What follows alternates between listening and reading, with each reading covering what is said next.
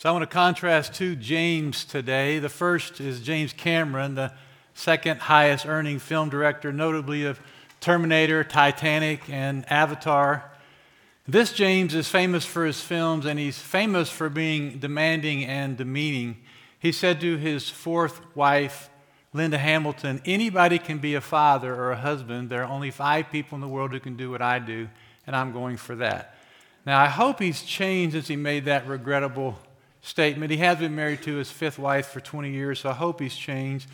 But the point is not to point finger. Clearly, we're all imperfect people. But I will say not all imperfect people consider themselves to be exceptionally wise and then go fully embrace such obvious folly as that. The second James is a brother of Jesus who, in his letter, asked the important question, who is wise and understanding among you? James was raised on Proverbs. He was immersed in Old Testament biblical wisdom. Little did he know that he was growing up with wisdom personified in his brother Jesus. As a young adult, James did not believe that Jesus was a Messiah, but that would change. James would become one of the witnesses to the resurrected Christ. And Paul wrote that Jesus revealed himself to many people, and he specifically mentions James as if this was a special one-to-one experience. And I could easily imagine Jesus doing that for his brother. And James would go on to become a leader in the early church. He was pastor of the church at Jerusalem for about 20 years. He was killed for his faith not long after he wrote the book we call James. And at one point in his ministry, there was a disagreement among Christian leaders. And some people thought that you had to essentially become Jewish before you could become a Christian. It was a terrible idea. Paul wrote extensively about this in his letter to the Galatians. And in Acts chapter 15, there was this meeting in Jerusalem where leaders gathered to discuss the issue.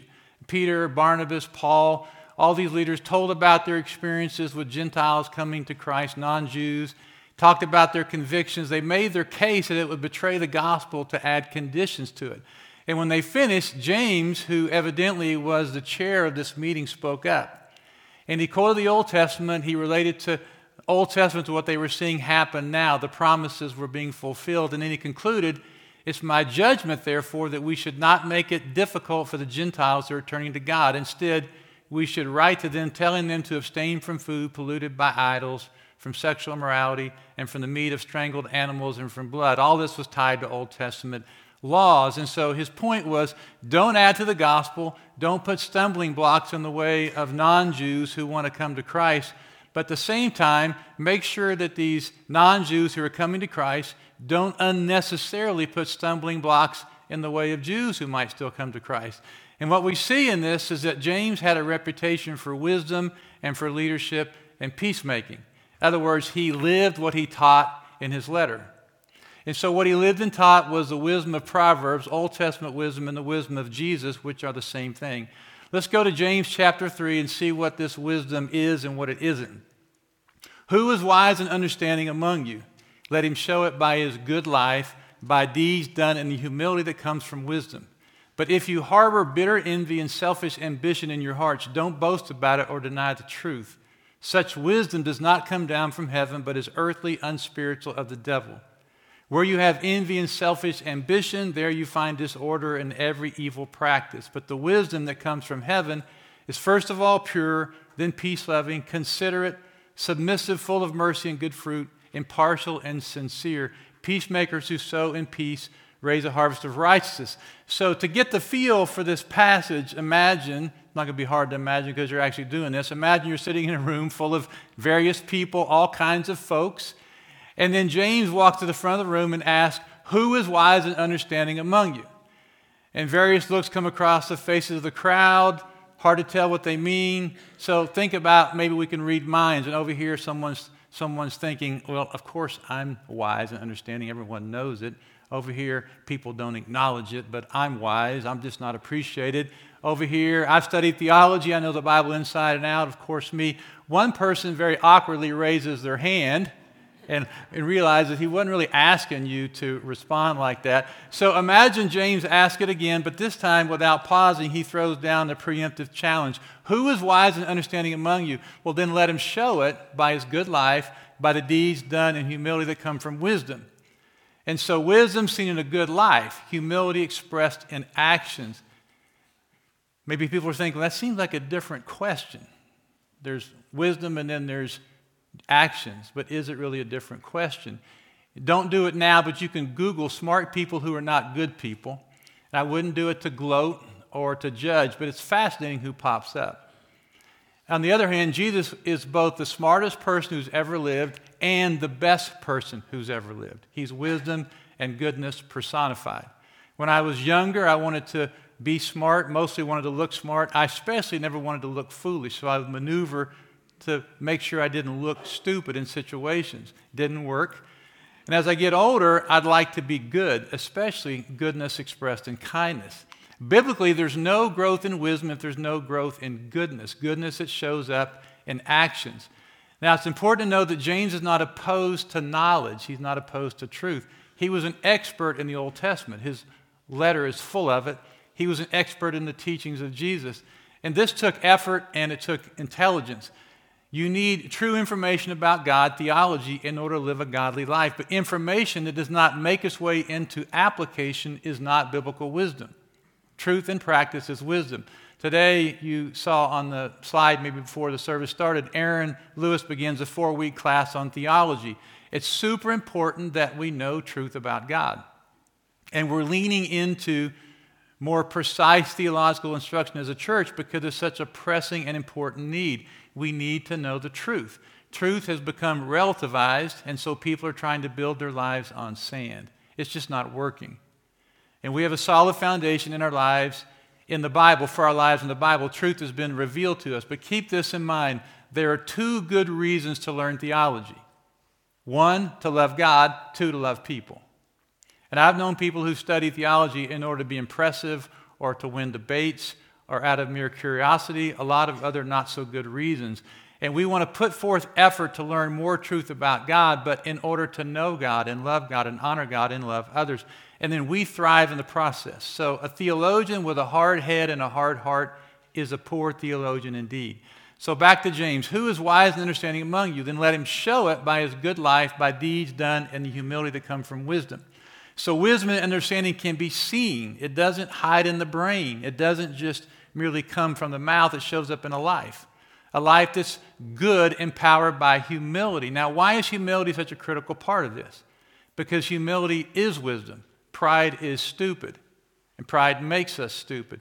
When we're proud, we think life is about us, and we live in foolish ways. Humility leads to a life seeking to love God and others, and this is in line with our design. It's in line with reality.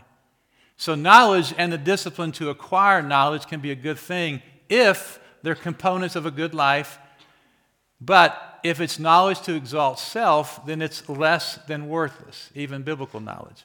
Humility was not highly valued when James wrote this letter. In the general culture, it was thought to be a sign of a weak and servile person, not a strong and confident person. So when Jesus shows up, the true king humbled himself to become a servant. He said the meek are blessed. It was confusing to people.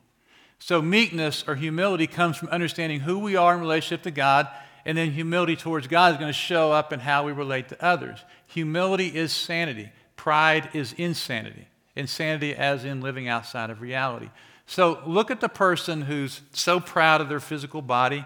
I saw the NFL All-Pro team pop up, and I was thinking about NFL All-Pro team of 1970 when I was in middle school. They're either dead or they're all completely broke down. And now these guys are impressive. So they can throw a ball. Someone can pick up some steel. They can run fast around a track. But now, wait a minute, just a short minute, look at their body. It's been taken down by a very small germ, a microscopic cancer cell, or some injury to our very weak and vulnerable bodies. We're so impressed with physical attributes. Look at that person proud of their power and position. It's impressive. But now, wait a minute, look at them. Nobody talks about them. Nobody knows them.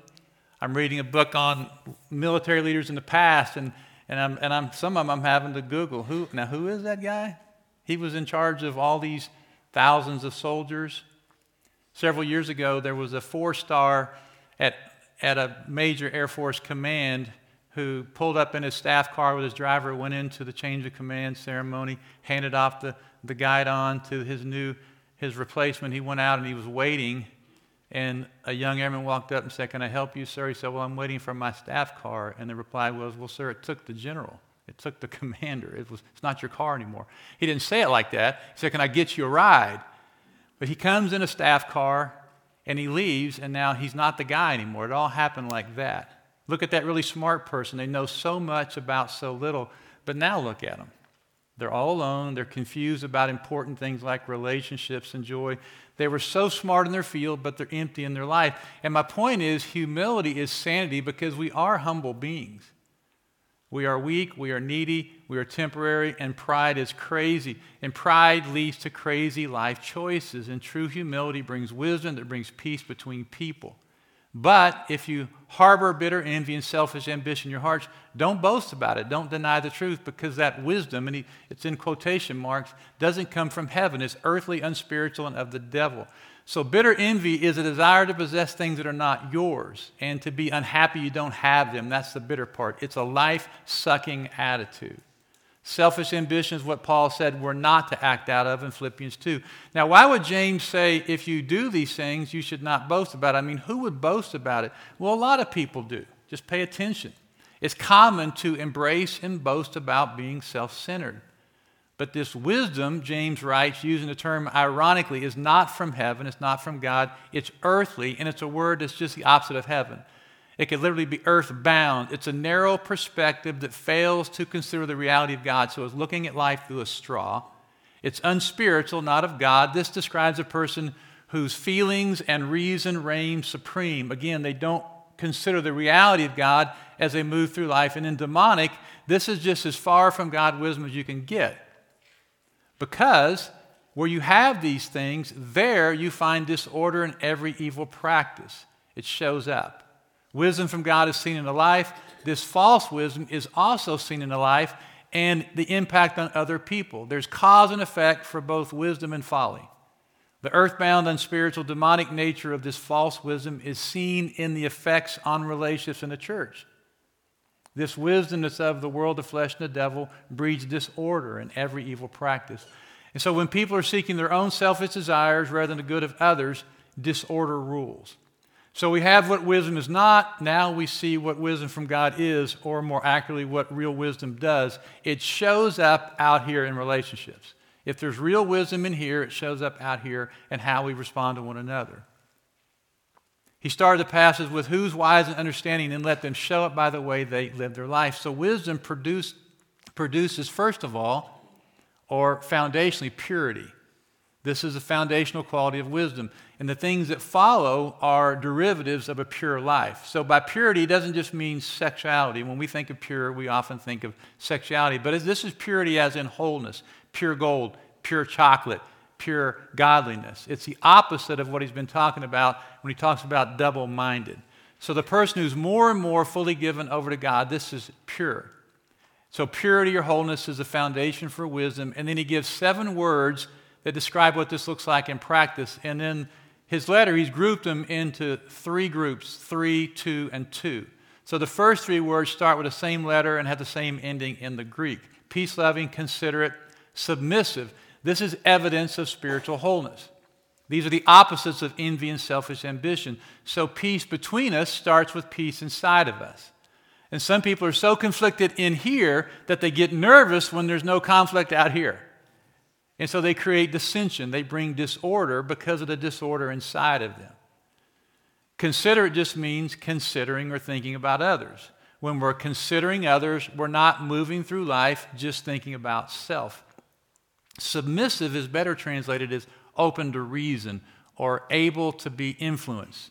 So we could summarize, wisdom is not hard-headed, wisdom is not hard-hearted. Well, a fool has a hard head and a hard heart to match. Open to reason doesn't mean you're without conviction or easily swayed by the opinions of others. The wise person can be wrong. Life is about God and others, and truth is precious, so they can be wrong.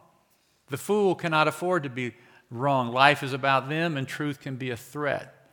And so if you go back to Acts, then you see James demonstrating this mixture of conviction and flexibility when he was leading that heated conference in Jerusalem.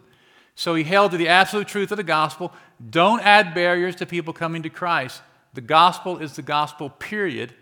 But but he wasn't hard-headed. He was open to reason. But make sure in these matters of secondary importance, they don't really matter, but people shouldn't unnecessarily cause offense. So James had firm convictions, but a willingness to hear others. That's wisdom. And if you see someone with a joyful, fixed foundation for their life and a joyful and open mind, you see a beautiful thing. So someone who says, I've decided Jesus is the way, the truth, and the life, as we just sang about, no one comes to God apart from him. The Bible is true. It's been proven historically, personally, practically, grammatically, theologically, every way. They've decided. They're not living deciding. They're decided. No one's going to come up with a new idea, new discovery that suddenly undermines the gospel and Scripture. It's a done deal. The foundation's fixed. Building my life on that. And because we have confidence in our core convictions, we don't have to be right about everything. Wisdom means I hold to my core convictions absolutely, and then I can be open to correction and input from others on things that aren't the absolute truth of God. So we want to be joyfully convinced and joyfully correctable people. And you contrast that with the common image of the sour, unhappy person who's convinced they're right about everything no matter what it is. They can't afford to be wrong. Or the nervous person flittering from one new idea to the next, no foundation for their life. So wisdom is built on the foundation of the truth of the gospel, and there's joy and security there. Wisdom is humble and able to hear others and be corrected. In fact, Proverbs says the wise person literally rejoices in correction. I haven't gotten there yet, but they rejoice in correction. They've learned to love it. They don't want to maintain their pride at the cost of what's true and real. The second group of virtues are set off by full of mercy and good fruit. And Jesus frequently mentioned fruit, good fruit, in his teachings as an indicator of a godly person.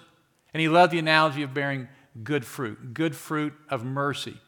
So James couples mercy with good fruit. Mercy is love for others. It shows up in actions towards others. And so this wisdom from heaven is going to bear this kind of fruit, mercy, love and practical action. Now, one thing that you find in smart people who were not good people historically is they were void of mercy. They didn't treat other people well. Over and over, people who talked about Bernie Madoff say he was void of mercy. He was void of compassion for others. He was called a financial serial killer, a sociopath. He lacked the capacity for mercy. He was behind the greatest Ponzi scheme, money fraud in history. He ruined many lives. He went from being called the genius wizard of Wall Street to the monster of Wall Street. He was thought to be brilliant by everyone who knew him, but he was not, and he was certainly not good. His own sons, both of whom died, one by suicide, disowned him. And he died in prison alone, and his ashes sit on a lawyer's shelf because no one wants him. This is a guy that everybody in the world, kings and wealthy people, wanted to be in his presence. So true wisdom is full of mercy and good fruit, and others around you thrive because you're wise. But when true wisdom is absent, no one thrives. But as with Madoff and many like him, folly and wisdom take time to reveal their fruit, but reveal it they will. And the final group of two traits, again, start with the same letter and end of the same letter in the same ending in the Greek. It's impartial and sincere. And impartial makes sense. Remember how James wrote about showing no partiality, treating all people the same, whether rich or poor, earlier in his letter. Sincere means to not play act, to be for real. So impartial and sincere are coupled together because wisdom puts on no show for others. You can count on this person to be the same person whoever they're with all the time. There's no hollow core, there's no trap doors, there's no trying to please or impress. What you see is what you get. They want to bless, not to impress others. And then as a capstone of this passage of contrasting these two wisdom, one's a fraudulent wisdom, one's a real wisdom, he concludes like this: peacemakers who sow in peace raise a harvest of righteousness. And this is James's true concern in all this.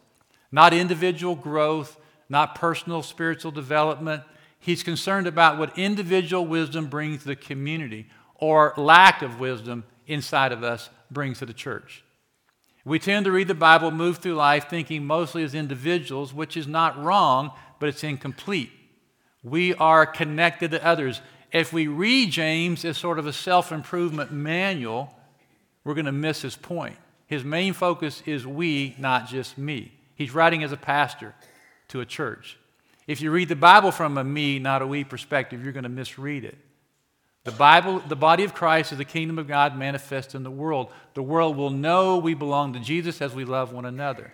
Love for God shows up in practical love for others. So the idea, it's not uncommon now, kind of unchurched Christians wandering the earth trying to pursue individual spiritual growth would be unthinkable to James. It'd be unthinkable to every New Testament writer. Godly wisdom is always faith practiced in local community. So when I live as a connected part of a local body, and as I grow personally in wisdom, I'm going to be part of growing peace in the body and a harvest of righteousness around me. We are profoundly spiritual beings. We are profoundly social beings. This is beyond dispute. God made us for community. So you can say, well, if James is so concerned with peace and local community, why do he spend so much time on wisdom and self-reflection?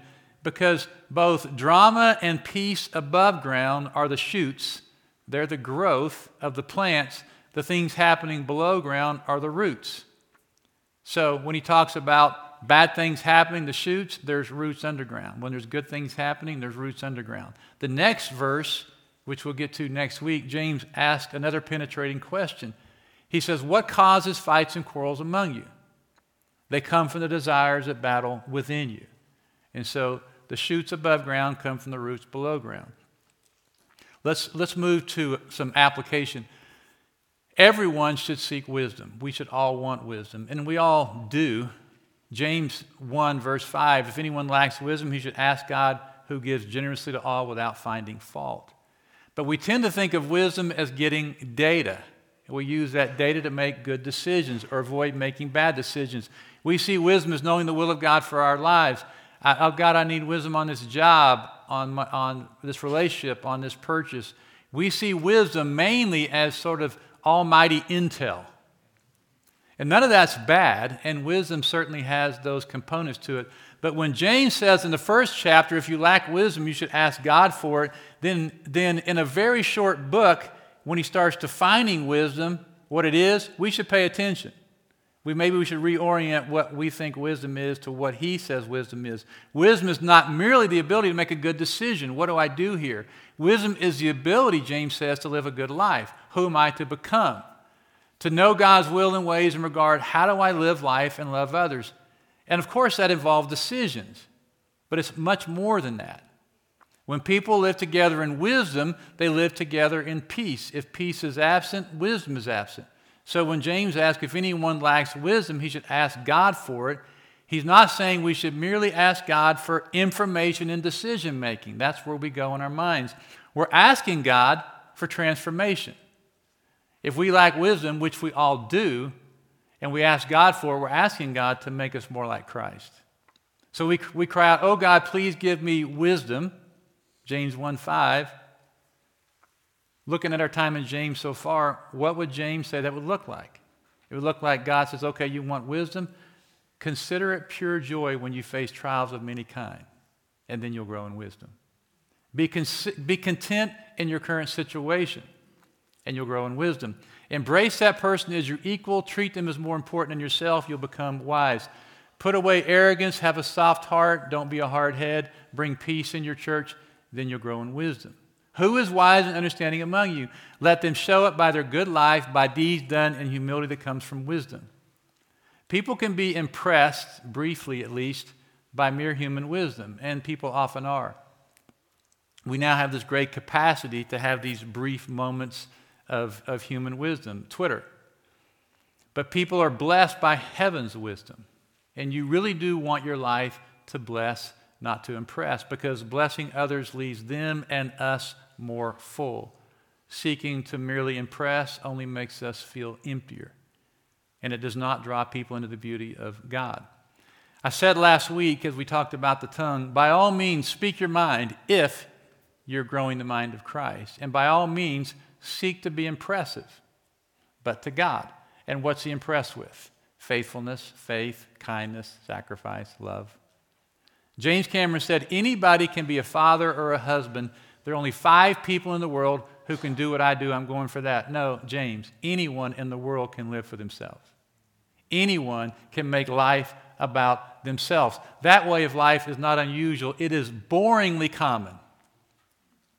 What's unusual is a life lived for the good of others and the glory of God, which, by the way, being a good father and husband, if that's who you're called to be, would go at the top of the list. So go for a good life. Go for deeds done in humility that come from wisdom. Let's pray together.